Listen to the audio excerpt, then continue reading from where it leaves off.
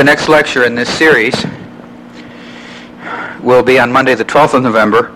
John Fuggles, who is advisor for libraries to the National Trust in England, will be speaking on the library in the English country house, primarily of the 18th century. The night is always darkest just before the dawning, and the light directly above me has gone out. Those of you who are regulars here know that this room is scheduled for major renovation sometime this fall, and I hope you will all put up, as so many of you have been putting up for so long, with construction on this floor of the library, which must end sometime. There's very little left that needs reconstructing at this point. There will be a reception immediately following this lecture for all those who attend it,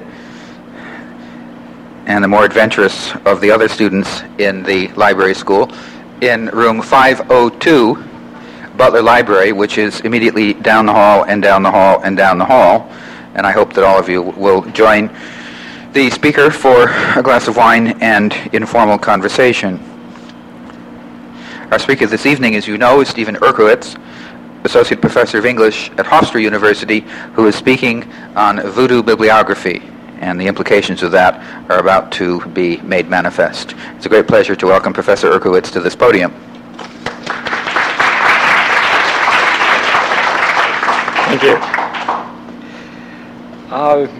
The light being off is significant. Couldn't have planned it better myself.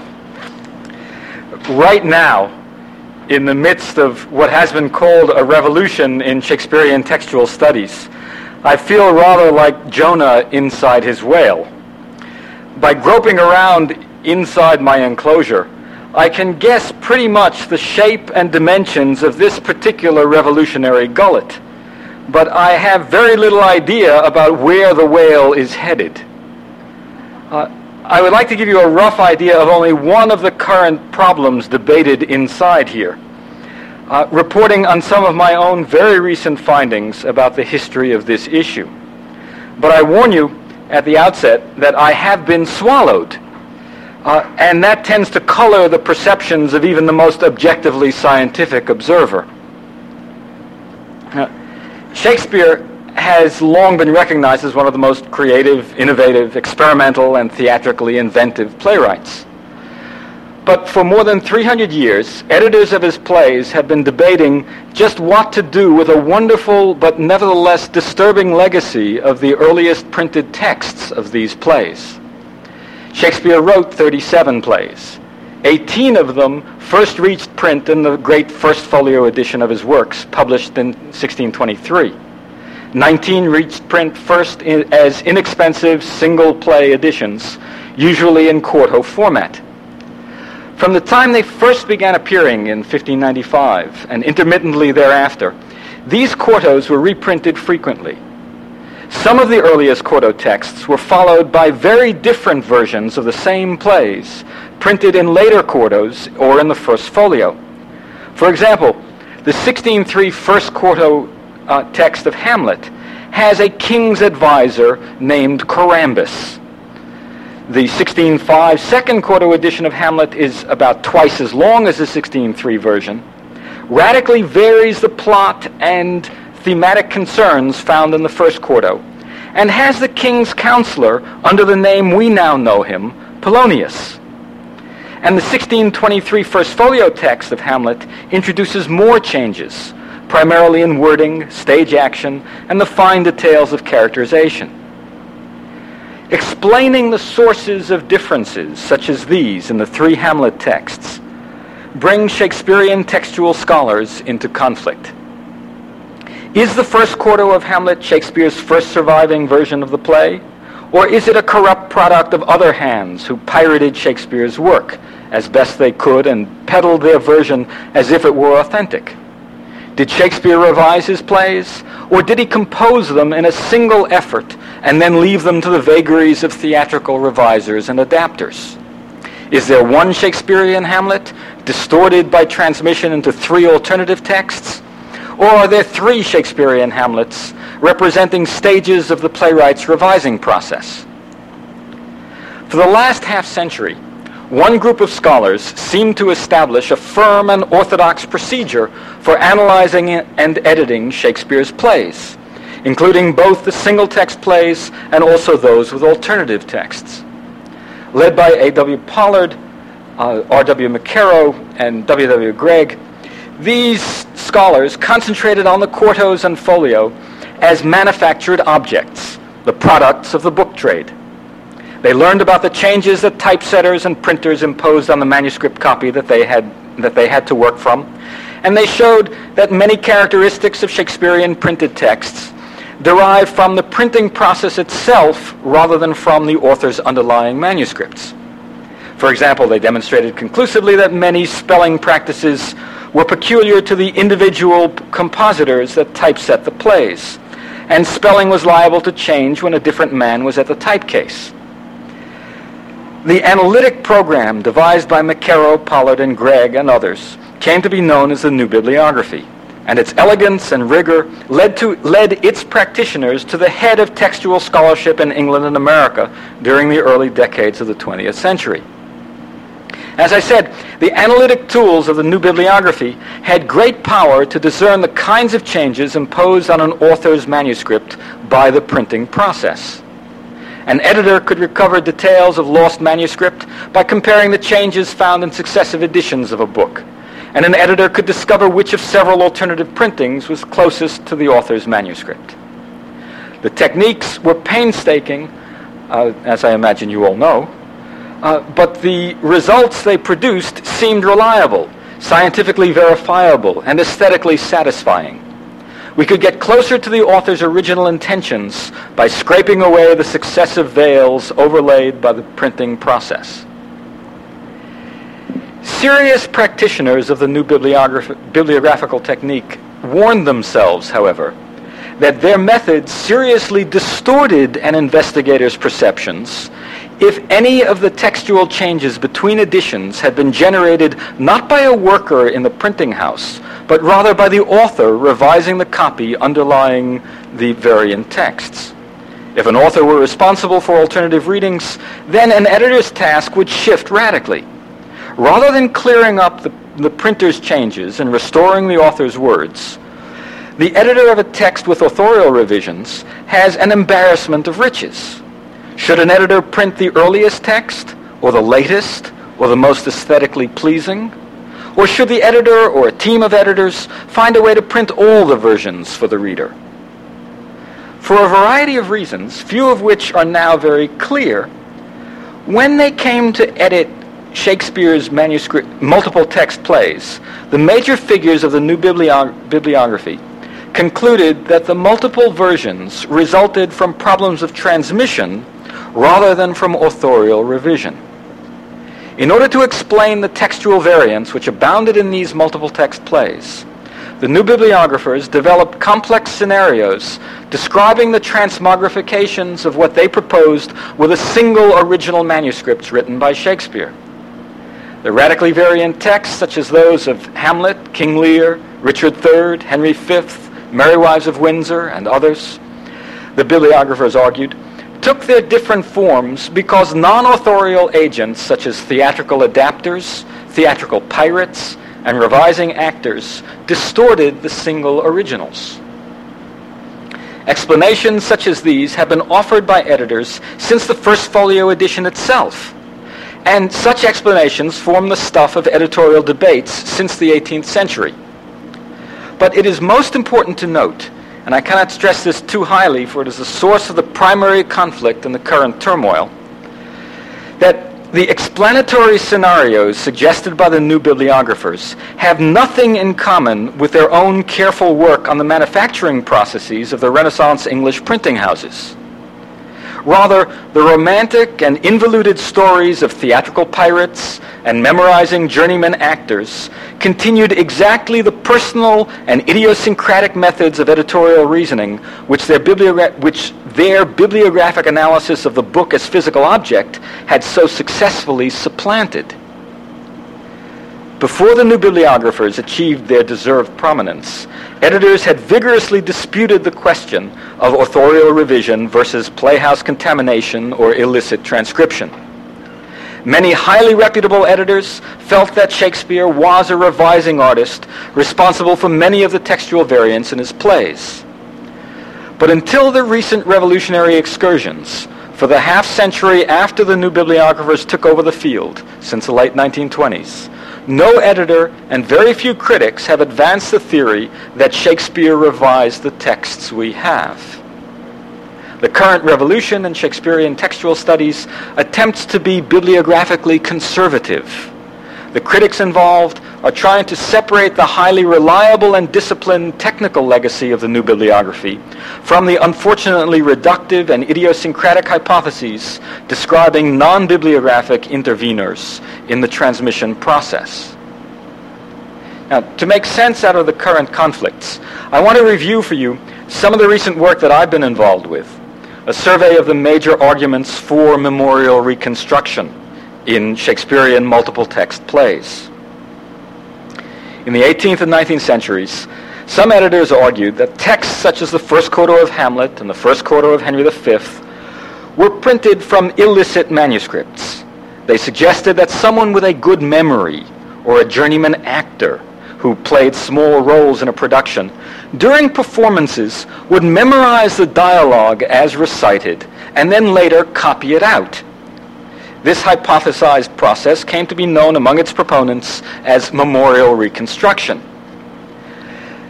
W. Gregg presented a major analysis of the bibliographic problems of a Shakespearean multiple text play in his 1910 edition of the first quarto of Shakespeare's Merry Wives of Windsor. With the marvelous self-confidence available to Englishmen before World War I, Gregg assumes without question that his basic premises are unchallengeable. According to Gregg, we have two texts of the Merry Wives. The folio is authentic, representing Shakespeare's main intentions, garbled only slightly on the way from manuscript, on the way from manuscript to stage production to the press. And the quarto is spurious, a pirated version concocted from memory by agents of a rapacious printer. How does Gregg know that the quarto is not an authorial draft, is not drawn from an authorial draft? He does not compare the differences between the quarto and the folio with extant authorial revisions. And he does not look at the multiple texts of works by modern writers to see how other fluent authors revise. Had he done so, he would have been forced to admit that the textual differences between the two editions of Merry Wives look exactly like those authorial revisions found in the works of Ben Jonson, Thomas Middleton, of Keats, for example, or Dickens, or George Bernard Shaw. Instead, Gregg tells us how he convinced himself that the quarto was written by an illicit reporter. Supposing the version, I'm sorry, I can't imitate Gregg because I never had the opportunity to hear him. So this is my voice for Gregg through England, through the Bronx, and it's the best I can. Okay, it's not authentic. Okay. Supposing the version performed on stage in 1601 to have been in substantial agreement with the extant folio text, a very few visits to the theater would have enabled a pirate of even moderate parts or experience to vamp up such a text as the quarto in general supplies. In making this assertion, I am not speaking without book, for I have tried the experiment myself. It happened that after 4 visits to John Bull's Other Island, I was called upon to give some account of the piece for strictly private entertainment, and I found that I was able to reproduce all the material parts of the dialogue sufficiently accurately to convey the idea of the play, which was not seriously modified by subsequent reading. I do not pretend that my impromptu version approaches verbal accuracy, while there were certain portions for which I relied on narrative summary. Had occasion demanded, however, I could easily have thrown these into doubtless inferior dialogue, and I am fairly confident that the total result would have approximated to the subsequently published play not less closely, I hope a good deal more closely, than the quarto of Merry Wives does to the folio text. After I had seen the play 5 or 6 times, I tried the further experiment of writing out from memory the passage of Act 4 from the departure of Barney Doran and his gang to the exit of Aunt Judy, pages 86 to 92 of the printed text.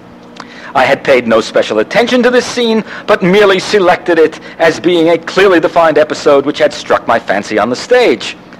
I still possess this reconstruction of mine, and have since collated it with the printed text.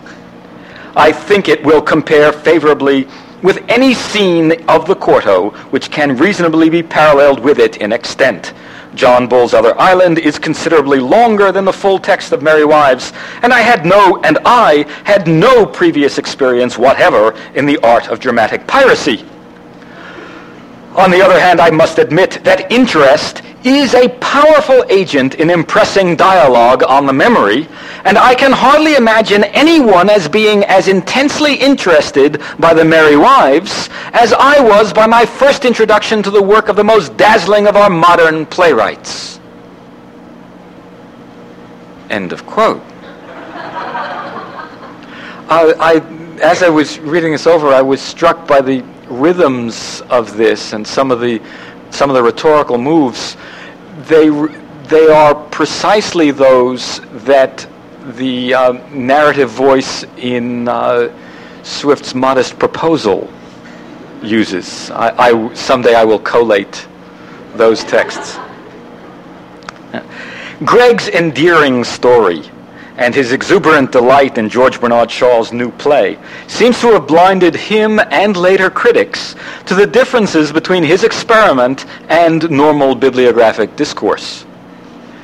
As far as I can tell, Greg never printed his own reported text, so we cannot tell if the quality of the differences between it and Shaw's were at all like those between the hypothetical pirates and Shakespeare's Merry Wives. Greg insists that we trust his judgment, a risky deal in any scholarly dispute. First, Greg neglects to mention that Elizabethan plays were presented in a season of rolling repertory. Except for extraordinary cases, a play would be given only half dozen to a dozen times during a whole season. A pirate not return the next night to see the same play over and over again, as Greg viewed John Bull's Other Island. Next, Greg fails to consider seriously all of the radical and systematic variations in the plot, in the characterizations, and in the literary style found between the quarto and folio. In his discussion, he misreads the quarto as being irredeemably corrupt, where in fact it is tentative and exploratory, like an author's first drafts. Further, the vocabulary of the quarto shows no signs of having been filtered through a pirate's memory.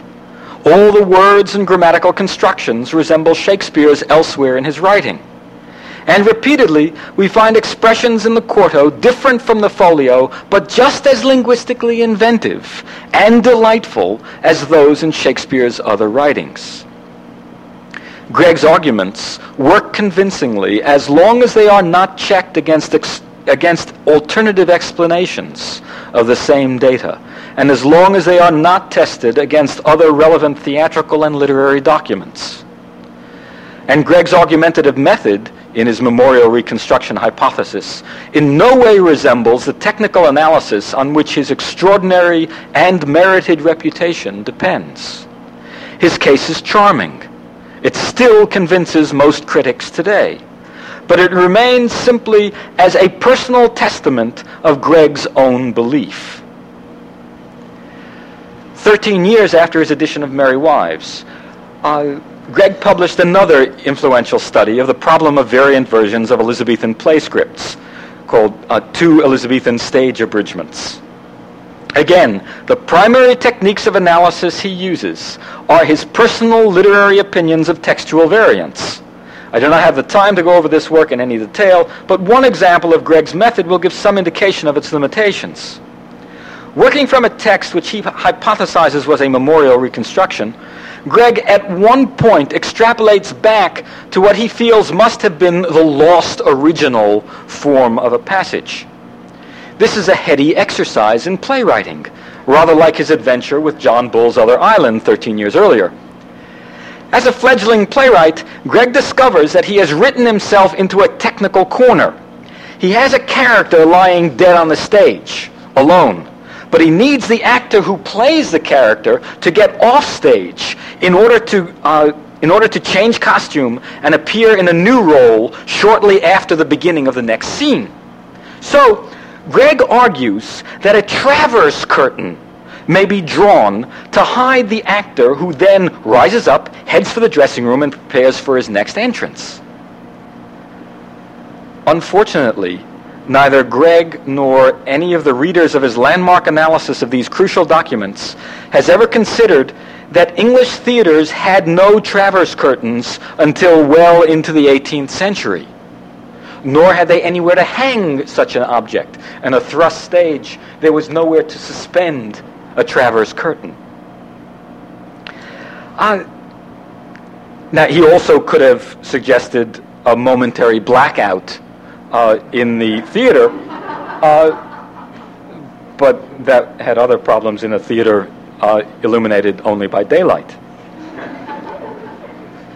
However fine Gregg's work on printed books has been, his understanding of theatrical staging, theatrical dialogue, and the exigencies of theatrical scripting is amateurish, constrained by his own familiarity with theaters of his own time, and completely misleading as a source of textual analysis for variant texts of Elizabethan and Jacobean play scripts. Peter Alexander's study of textual variants in the second and third parts of Henry VI and Richard III, published in 1929, made the next major addition to the memorial reconstruction argument. Alexander's primary contribution was to recover these plays as whole units of Shakespeare's writing. Most critics at the time were parceling great chunks of these plays out to the hands of other playwrights rather than Shakespeare. But once Alexander turned to analyze the variance between the quarto and folio texts, he fell into serious problems of his own. Alexander argues that the earliest printed versions of 2 and 3 Henry VI and Richard III were pirated. As evidence, Alexander presents the case of pirated versions of plays of Richard Brinsley Sheridan, printed in England almost 200 years after Shakespeare, after the Shakespearean texts he is discussing. Sheridan's play, The Duenna, indeed was memorially reconstructed by a player who had performed in the London cast. And we have both the authorial form of the play and the reconstruction. However, we also happen to have Sheridan's revisions of his own earlier versions of his plays. When we compare the author's early text and the author's later text, we find that they contain exactly the kinds of changes noticed between the quarto and the folio versions of 2 and 3 Henry VI and Richard III. And when we compare the pirated text of Sheridan's play The Duenna and the author's published text, we see that they don't look at all like the alternative authorial forms of either Sheridan's plays or the Shakespearean texts in question. Work on the Sheridan piracies and on the Sheridan authorial revisions proceeded through the 1930s, but oddly enough, Alexander's erroneously drawn analogies have not been corrected by later Shakespearean editors working on these plays. Alexander also makes elaborate claims about errors in the historical accuracy of the earliest printed versions of these history plays. Alexander isolates passages where the folio versions of the plays get the history correctly, and the quartos stray from the historical sources that Shakespeare is known to have used. He therefore concludes that the accurate folio is original and authorial, while the historically erroneous quartos must be derivative and tainted by piratical memorial error. Alexander's case demands that we accept two subsidiary but undiscussed claims. First, we must assume that an author could not make an error in historical fact in a first draft, and then later correct it in a final version. We have no justification for such an assumption. A playwright who is also a performing member of a touring acting company, as Shakespeare was, might use time away from his books to write out first drafts of his history plays, and then correct them when he returned home. The second edition of Holinshed's Chronicles, known to have been Shakespeare's source for these history plays, tips the scales at 14 pounds. Scarcely a convenient vade mecum. Second, Alexander implies that the folio is always closer to the historical sources than are the supposedly derivative quartos. But Geoffrey Bullock, the editor of the Narrative and Dramatic Sources of Shakespeare, discovers several passages where the quarto text is more accurate, closer to the chronicles than the folio. This creates a bizarre scenario if we are to adhere to the memorial reconstruction hypothesis. The pirates, according to Alexander, must have had greater familiarity with the chronicles than the playwright, and they chose to correct his errors on these occasions, even though in other spots they distorted the same history through their ignorance. Of course, a conscious artist, working from his own early drafts, may choose to move away from his source for dramatic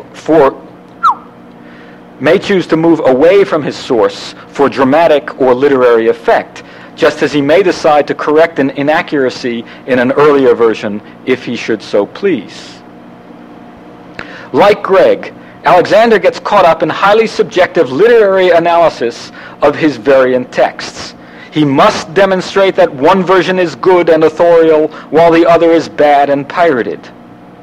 Looking at the alternative versions of the end of 2 Henry VI, for example, Alexander says, in the last two scenes, for example, there are 20 lines which are very similar in the corresponding parts in the folio. The rest is rubbish. Simply reading through the quarto scenes, which Alexander calls rubbish, reveals a scenic structure radically different from that in the folio, but by any standard, exciting drama, in Shakespearean diction, illustrating purely Shakespearean imagery, verse forms, characterization, and stage action. Alexander's case for memorial reconstruction, like Gregg's, uses none of the disciplined and verifiable methodologies of the new bibliography. The next major work, I will only waltz you through a few of these. I spent the last 8 months in a mind-bending exercise of reading through the memorial reconstruction arguments in the 20th century. I do not recommend it. Okay. The next major work on memorial reconstruction illustrates another aspect of the confusion generated within this tradition. D.L. Patrick applies the same personal style of analysis to the variant text of Richard III. Repeatedly, he tries to show that the quarto version is awkward, amputated, or derivative, while the folio is graceful, complete, and authorial. I'd like to look at one of the amputated passages from the quarto Richard III to indicate just how wild and difficult this memorial reconstruction game can become. In a gruesome moment of Grand Guignol farce, the severed head of the jolly Lord Chamberlain, Hastings, gets delivered to Richard and Buckingham while they're trying to convince the mayor of London that the city is in great danger. It's a very ugly scene. I mean, they carry in the head, they dance around with it. It's okay. The folio text has two men, Lovell and Radcliffe, bear in the grisly object, but the quarto gives it to only one, Catesby.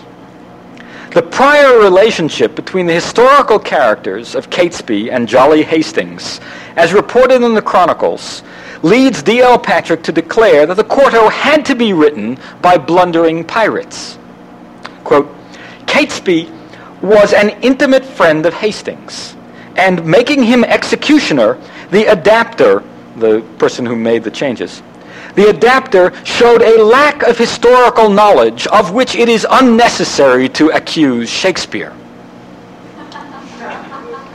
Unfortunately for Patrick's argument, he relied on a modern edited version of the Holinshed's Chronicle histories, rather than checking the early printed forms for himself, or rather than checking the early printed forms themselves.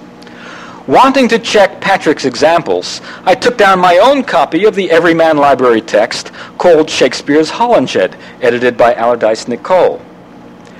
I found the passage referring to the friendship between Catesby and Jolly Hastings, and indeed saw that Catesby was a longtime protege of Hastings.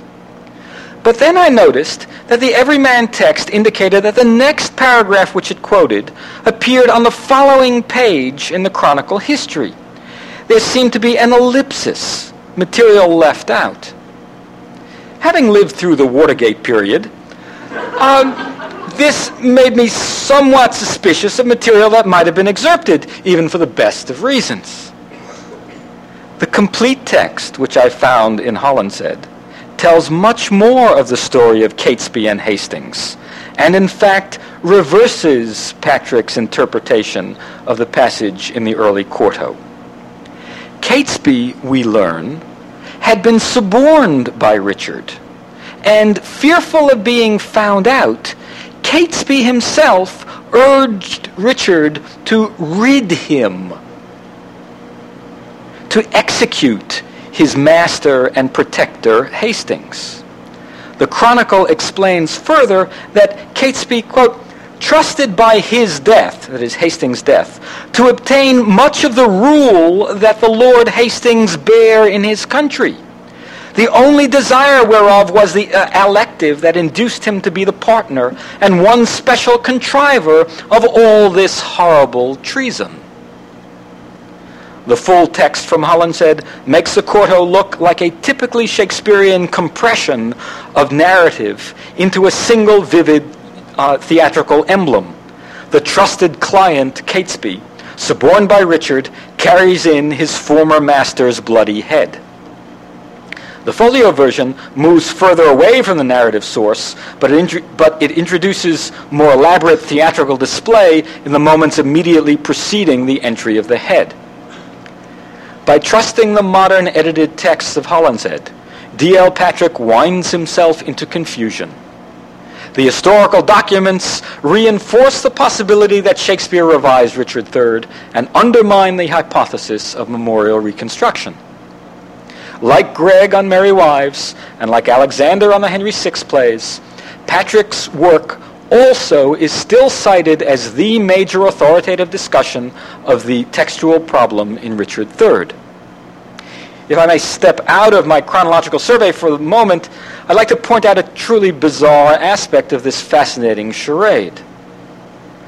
When I started reading reviews and contemporary estimates of these same studies of memorial reconstruction, I was astonished to find that many people in the field simply haven't read them at all. An illustrative story. W. Gregg reviewed Patrick's book on Richard III. The review is alarmingly brief, superficial, and misleading. In the review, Gregg claims to disagree with Patrick about just how and why the supposed memorial reconstruction in the quarto was carried out. Gregg writes, the report was prepared not only from representation, but for representation. It was made not with a view to printing, but to acting. A reader of the review would believe that Patrick had argued otherwise, perhaps that the piracy was commissioned by a printer. But indeed, Patrick has an entire 10-page chapter addressing exactly this issue. The title of the chapter and its running headline boldly declare the quarto an acting version. And Patrick's ensuing argument in the chapter and in his conclusion suggests that the acting company worked together to generate a missing prompt book for a touring version.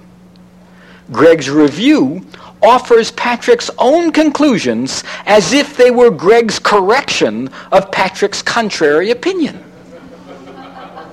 Okay. This is disturbing. Not fair. An error which surely should have been corrected in a half-century of Shakespearean textual editing. But has this correction happened? Let's see. Anthony Hammond's recent New Arden edition of Richard III accepts Patrick as a source of the contemporary view of the Richard III text. But he tells us about Gregg's important influence as well. Quote, Gregg, in his review of Patrick, proposed the view which has been universally accepted since, namely that the text was collaboratively prepared by the company in order to replace a missing prompt book. End quote. Hammond accepts Gregg's authority for what Patrick said rather than Patrick's own testimony. Did Hammond read Patrick's book? I cannot tell. I will pass over one of the nastier of memorial reconstruction cases, which is also the largest, runs about 700 pages, Alfred Hart's book with a wonderful title, Stolen and Surreptitious Copies. I'll mention only one thing. He says that one of the reasons that the earliest printed texts had so many strange spellings was that these were the way Shakespeare's words were mispronounced by the ignorant, ill-educated mummers who were in Shakespeare's company. He also called them stupid mummers. He talks about Shakespeare often has to write elaborate exit lines because the stupid mummer cannot find a way to get off the stage gracefully. I pass over Hart. Okay. The final example of the major memorial reconstruction arguments that I will present is George Ian Duthie, the bad quarto of Hamlet, a critical study. This is at once the best and the silliest product of the work in the field. Despite its nearly universal acceptance by contemporary editors, Duthie illustrates the limiting conceptual framework, the circularity of argument, and the failure of theatrical imagination found in all memorial reconstruction discourse.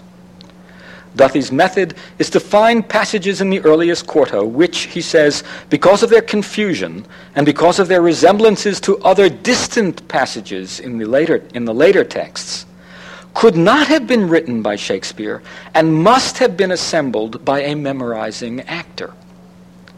Duthie's memorizing actor must simultaneously forget the genuine text and dredge up a suitable but clumsy approximation or substitution for it. Duthie finds that the first quarto of Hamlet contains passages remembered by its pirate from Henry V, and from earlier and later sections of Shakespeare's Hamlet. And here is a neat illustration of Duthie explaining his pirate at work. And this I have to copy out. This is a very brief passage from the first quarto of Hamlet.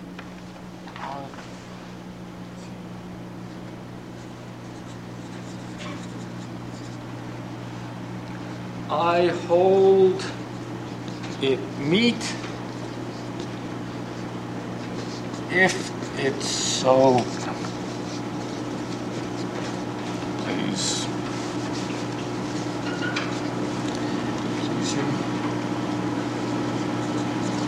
Else that T-H-E, I used to know how to spell. They shall not meet, this continues on the same line.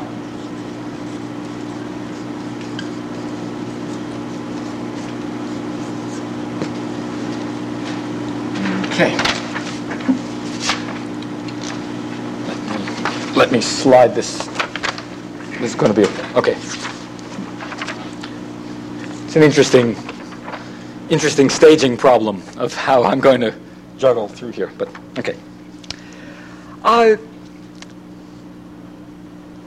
This is Duthie's explanation of the confusions in this passage.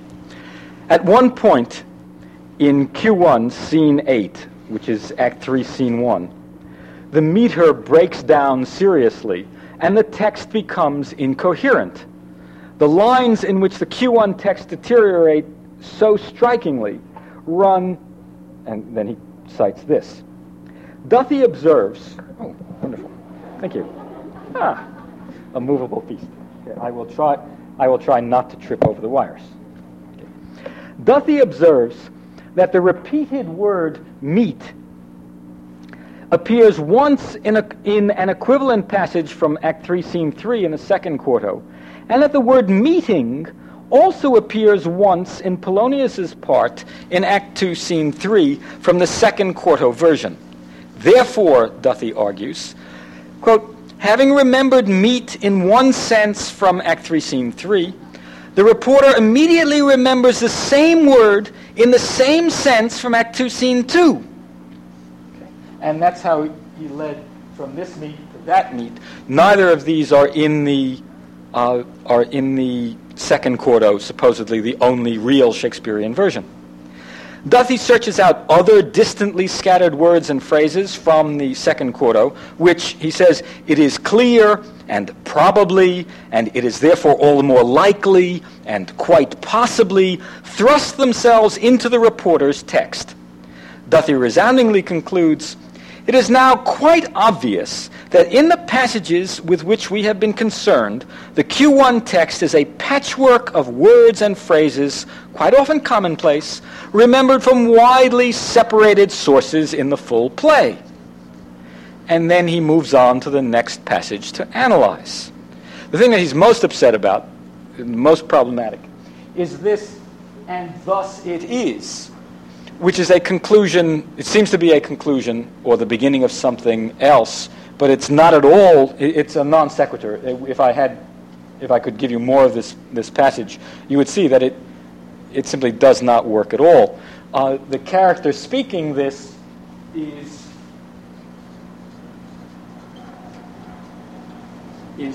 Corambus, who is the Polonius character in the first quarto. It's the same character but with a different name in the first quarto.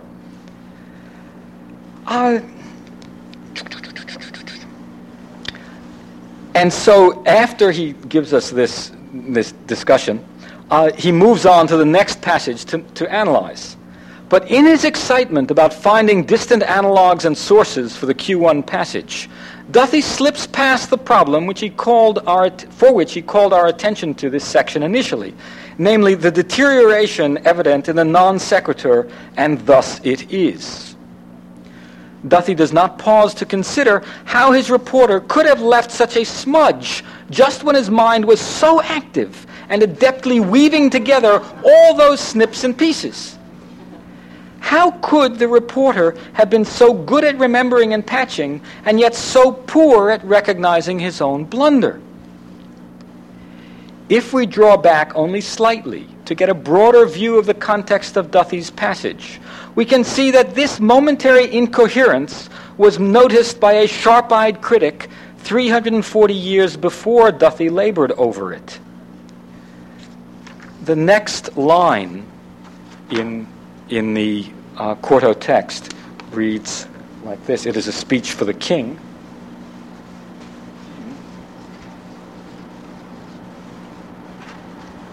It says,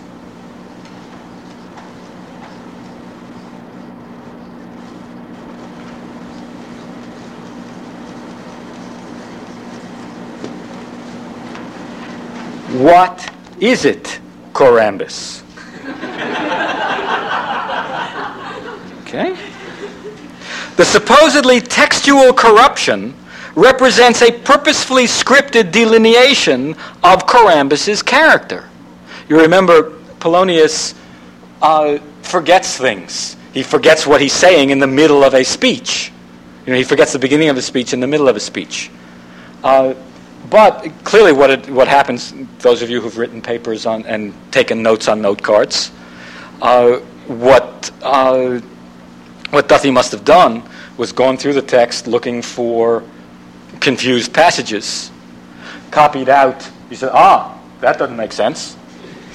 Copied out his confused passage and gone on and worked only from from his note cards.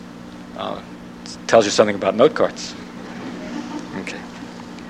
Throughout his analysis, Duthie's arguments depend on his own extremely limited capacities as a reader of theatrical texts. Instead of bibliographical argument, we find idiosyncratic literary taste.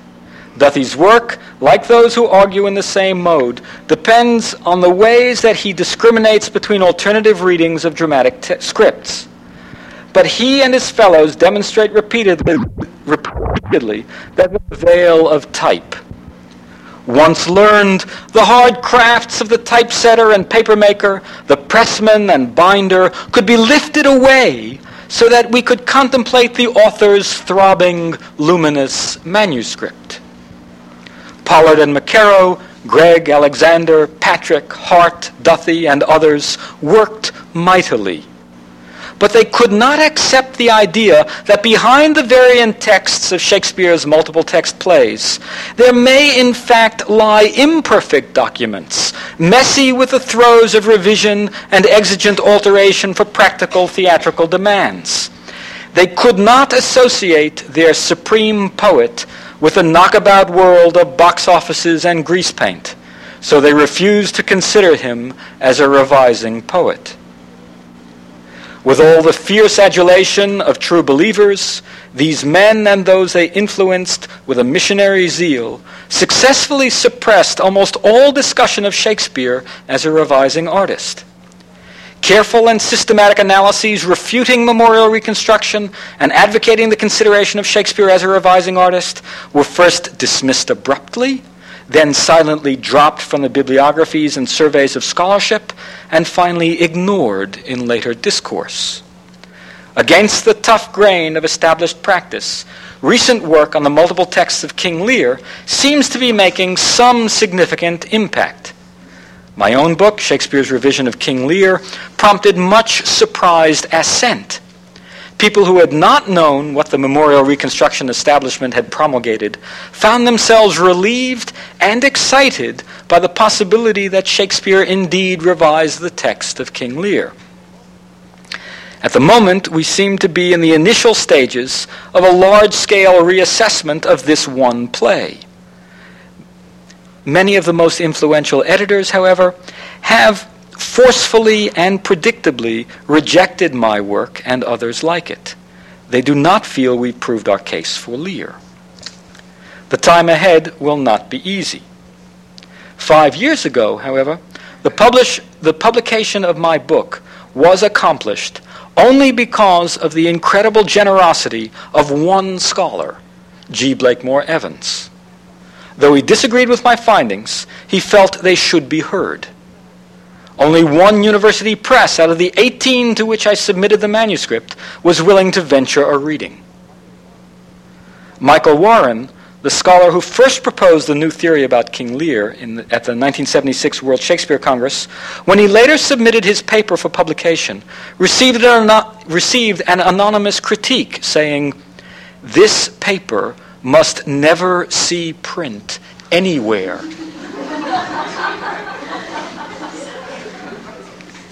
An earlier critic, who in the 1960s proposed a challenge to the memorial reconstruction theory, was told by the head of the Folger Shakespeare Library over lunch one day at the Folger, "If you ever publish these lies, I will personally shred your work in the pages of Shakespeare Quarterly."